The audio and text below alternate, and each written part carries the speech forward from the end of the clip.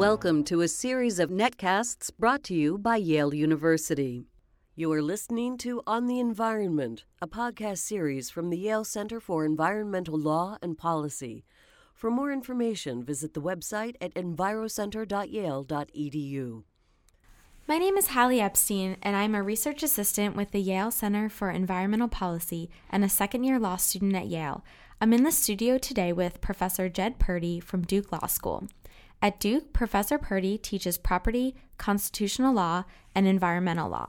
His scholarship concentrates on the theory and history of property law and the place of public values in the private economy, in addition to American progressivism and environmental politics. Thanks for joining us today on the podcast. Hi, I'm glad to be here. Professor Purdy has written a new book, The American Environmental Imagination. Jed, your book explores the history of environmentalism and how environmental history is in fact an integral part of American history. What is the role that racism, xenophobia, and obtuse privilege have played in American environmental imagination, and what dangers might these show in the ideas we still hold today?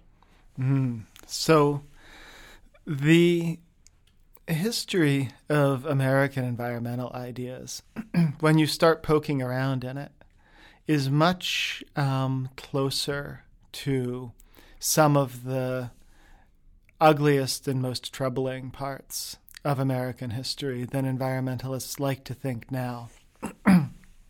So everyone knows that Teddy Roosevelt was both a big conservationist and a big imperialist who thought that we should carry the white man's burden to the Philippines and Puerto Rico and Cuba, and that his racial attitudes were probably typical of his time, which is to say not very enlightened by our standards. But the history is actually, at points, much more disturbing than that.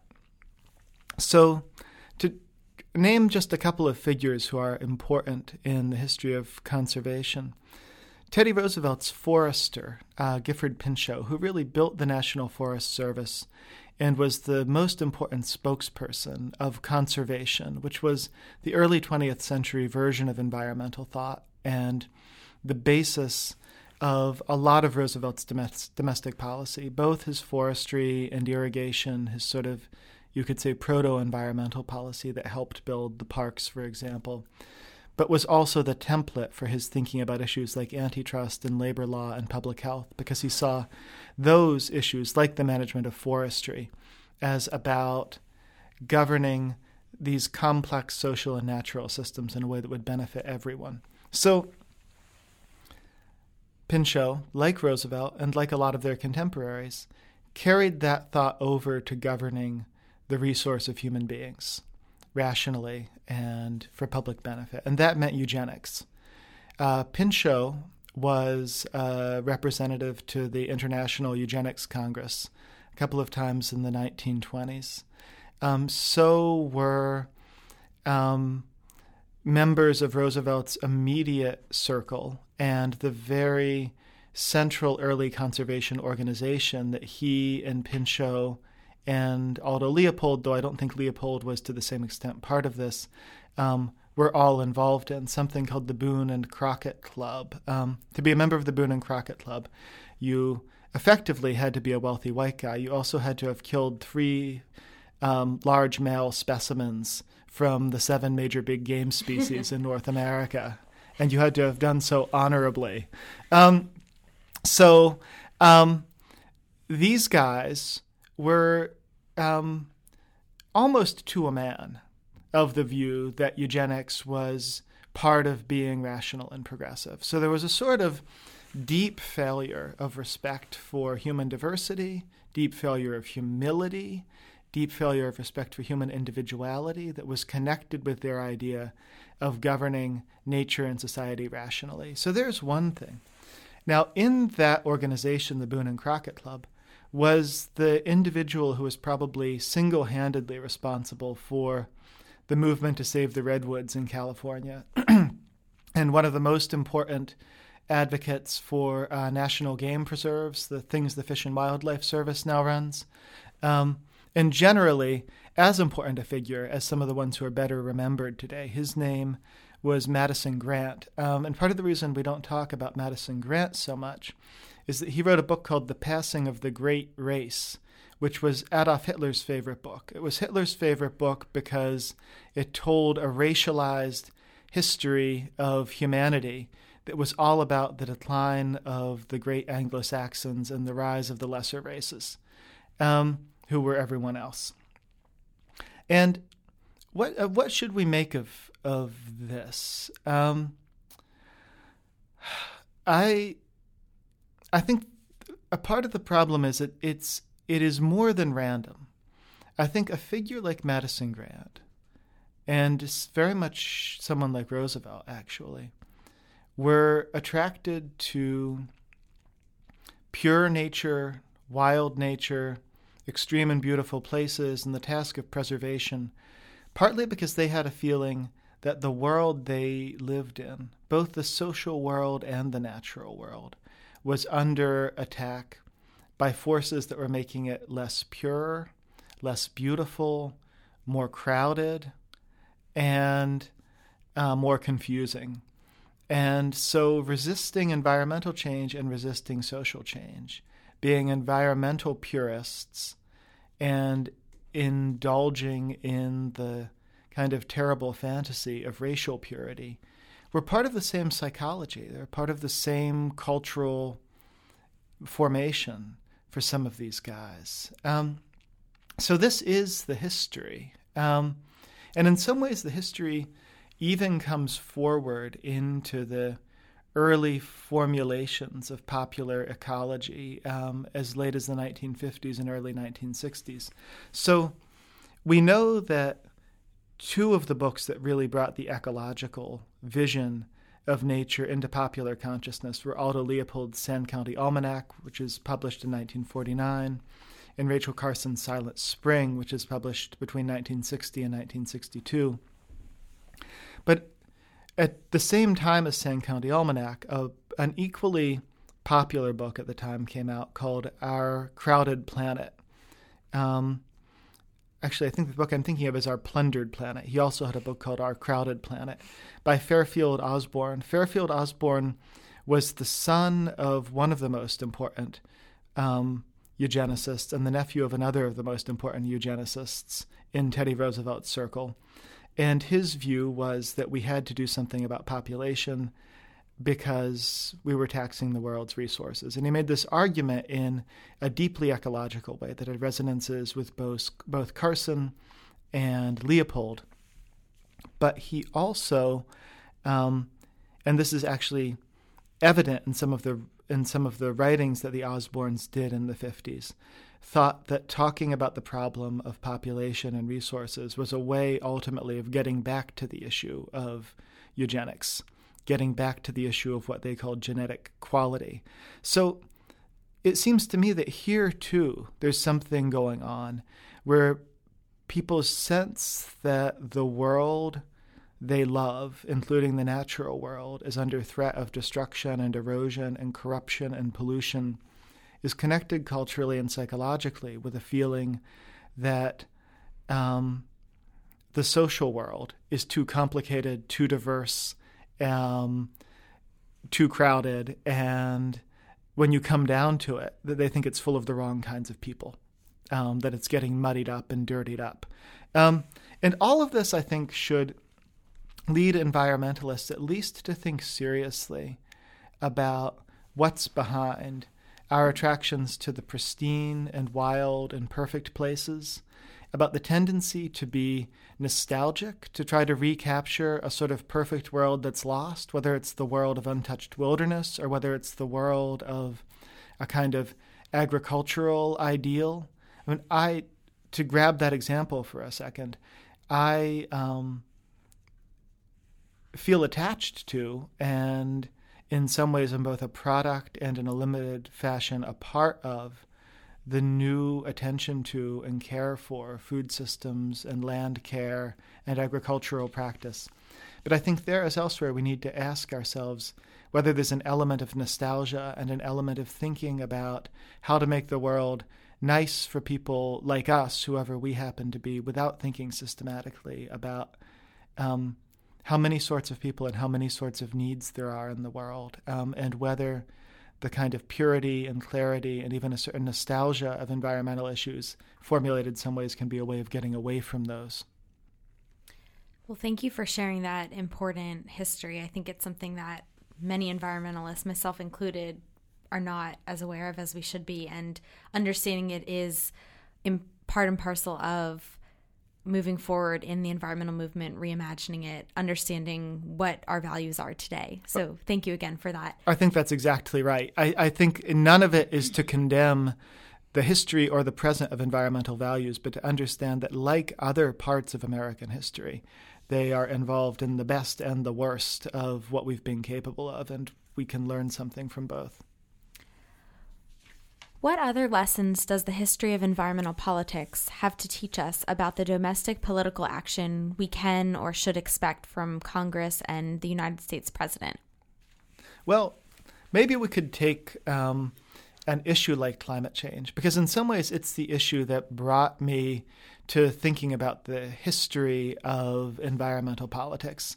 I mentioned earlier that I started teaching about it and thinking about it even as a law student, but I started writing on it 5 or 6 years ago because I was reading and teaching the law school and policy literature about climate change. And there was a kind of recurrent refrain in that literature, which is that smart people should recognize that these are issues we're not likely to do anything about. And we're not likely to succeed in doing anything about them because if you look at the kind of people we are, we're just susceptible to collective action problems, failure to solve problems we create when all of our actions are characterized by externalities, opportunities to free ride. This is a kind of classic formulation in which climate change is a huge tragedy of the commons, in which each person will individually act in a way that's selfishly rational but is harmful for the larger whole. So I got really tired of reading that, and I wanted to understand whether there was something productive in my impatience. And I decided the answer was that climate change is the kind of problem that if we were to, I don't know if I should even say solve it, but engage it in a productive way, the very act of doing that would make us different kinds of people. We wouldn't be the same as when we started. And then I started to ask, is that just an idealistic thought? Is that just saying, well, if we were different, we wouldn't have this problem in the same way? But I think one thing history shows is that people have engaged problems collectively at the level of conscience and politics and culture that have changed them, and they've emerged different people from when they started. The history of race, the history of gender, the history of sexuality in the U.S. are 3 easy examples, not uncomplicated, but it's straightforward that we're not the same people we once were, and we changed ourselves partly by engaging those issues. And then I realized the history of environmental politics and environmental attitudes is also that. The laws that we passed in the 1970s to preserve endangered species would have been unimaginable and unconscionable to people who in the 1820s and 1830s thought it was a kind of moral mission to exterminate predators, because predators were a kind of satanic principle that worked against the mission we had on the continent, which was to make it bloom and make it productive as a kind of wall-to-wall pastoral garden. The decision to preserve wilderness, which we made legislatively in 1964, and now more than 100 million acres are congressionally protected from any kind of permanent development or extraction, would have been bizarre, and it would have been anathema to people who in the 1840s, 1850s could only describe wilderness as something negative that needed to be transformed and changed. So we've developed in the past and learned to act on really new ideas about nature. And I think we have to ask where the potential in climate change is for a similar kind of politics that actually transforms our attitudes, rather than assuming that we're just going to continue to have the ones we have now. One area you seem to have a passion for is food and agriculture. So what can we learn from the history of the food movement specifically that might inform climate change debate? So the food movement is really interesting here. It's interesting because, for one, it's an issue that I think most of us would say now has a major place at the cultural table, if not the political table, right? Oh, I didn't. The pun was not intended. Of environmental conversation. And for most of the history of environmental politics and environmental thinking, food systems have been basically invisible. They just haven't been part of the story. Thoreau thought farmers were the problem. They were sort of boring and conformist. John Muir didn't care about farmers. Early Sierra Club people didn't care about farmland. They cared about wilderness and pristine land. In fact, in some ways, the definition of wilderness is an area where you can't find anything to eat, or at least you can't grow anything. It's sort of separated from the basic metabolic relation between people and the natural world that the food system represents. But starting in some ways with the writing of Wendell Berry and with a lot of experiments that individuals and families and communities have undertaken to try to grow and distribute and process food in ways that are more ecologically sensitive, more ecologically aware. A whole new way of valuing the work of agriculture, the work of food, has come into being. And it's become this great source of satisfaction in people's lives. That kind of work has moved from being a burden to be overcome and avoided to a real privilege and even joy to be embraced. It's exactly the sort of thing, actually, that Berry called for in The Unsettling of America in 1977. So I think a part of what's happening there is that people have found a way to make ecological ideas concrete in their own lives. The idea of being connected to and continuous with ecosystems and other living things. And environmental ideas are always much more powerful when they're not only abstract, but when there's a way to make them vivid in your own practice and your own life. So the question for climate politics, in a way, is whether we will find or develop cultural practices that can make it as concrete at the level of personal identity as the food movement has made the idea of ecology in people's lives. Do you have any advice for young aspiring farmers? For young aspiring farmers, talk to old farmers. Don't believe everything they say, but definitely talk to them. I was raised by people who were really in the first generation of neo-traditional farming, and they learned so much from the old farmers of Appalachia who were not being replaced in many cases by their own kids. And we're so happy to have these young people here who wanted to know how to cut hay with a scythe, or how to butcher a hog, or what food you could gather in the woods. Yeah,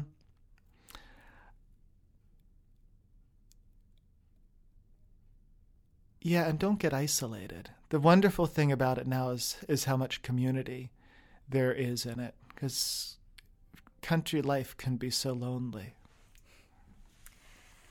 I think we have time for one final question. Where should we, as future lawyers, policymakers, and scientists, and even academics, be focusing our efforts to promote our ethics and values in decision-making? So I think that I don't have anything to say about that that's one size fits all. My sense about this question and this time is that people have to work in areas that sustain them enough that they can stand to work and even enjoy working there for a long time, even if they lose. And that has a lot to do with figuring out where the intersection is of what you care about, love enough, fear enough that you can work on it because it matters, and what you enjoy in the sort of day-to-day craft process that's involved, whether that's brief writing or scientific research or speaking and advocacy, or whether it's actually having your hands in some kind of dirt. I think it can be so taxing for people to work on something they truly care about, because the losses are so personal. and the ways that other people may not understand or be indifferent is it's hard to accept it as mere difference. It's a kind of affront. So you need to take enough reward out of the work to keep you going, even if you turn out to live in decades where we're mostly trying to control the damage as much as getting to make things better. Well, thank you so much for your time today. Again, Professor Purdy's book is titled The American Environmental Imagination. Thank you. Thank you, Halley.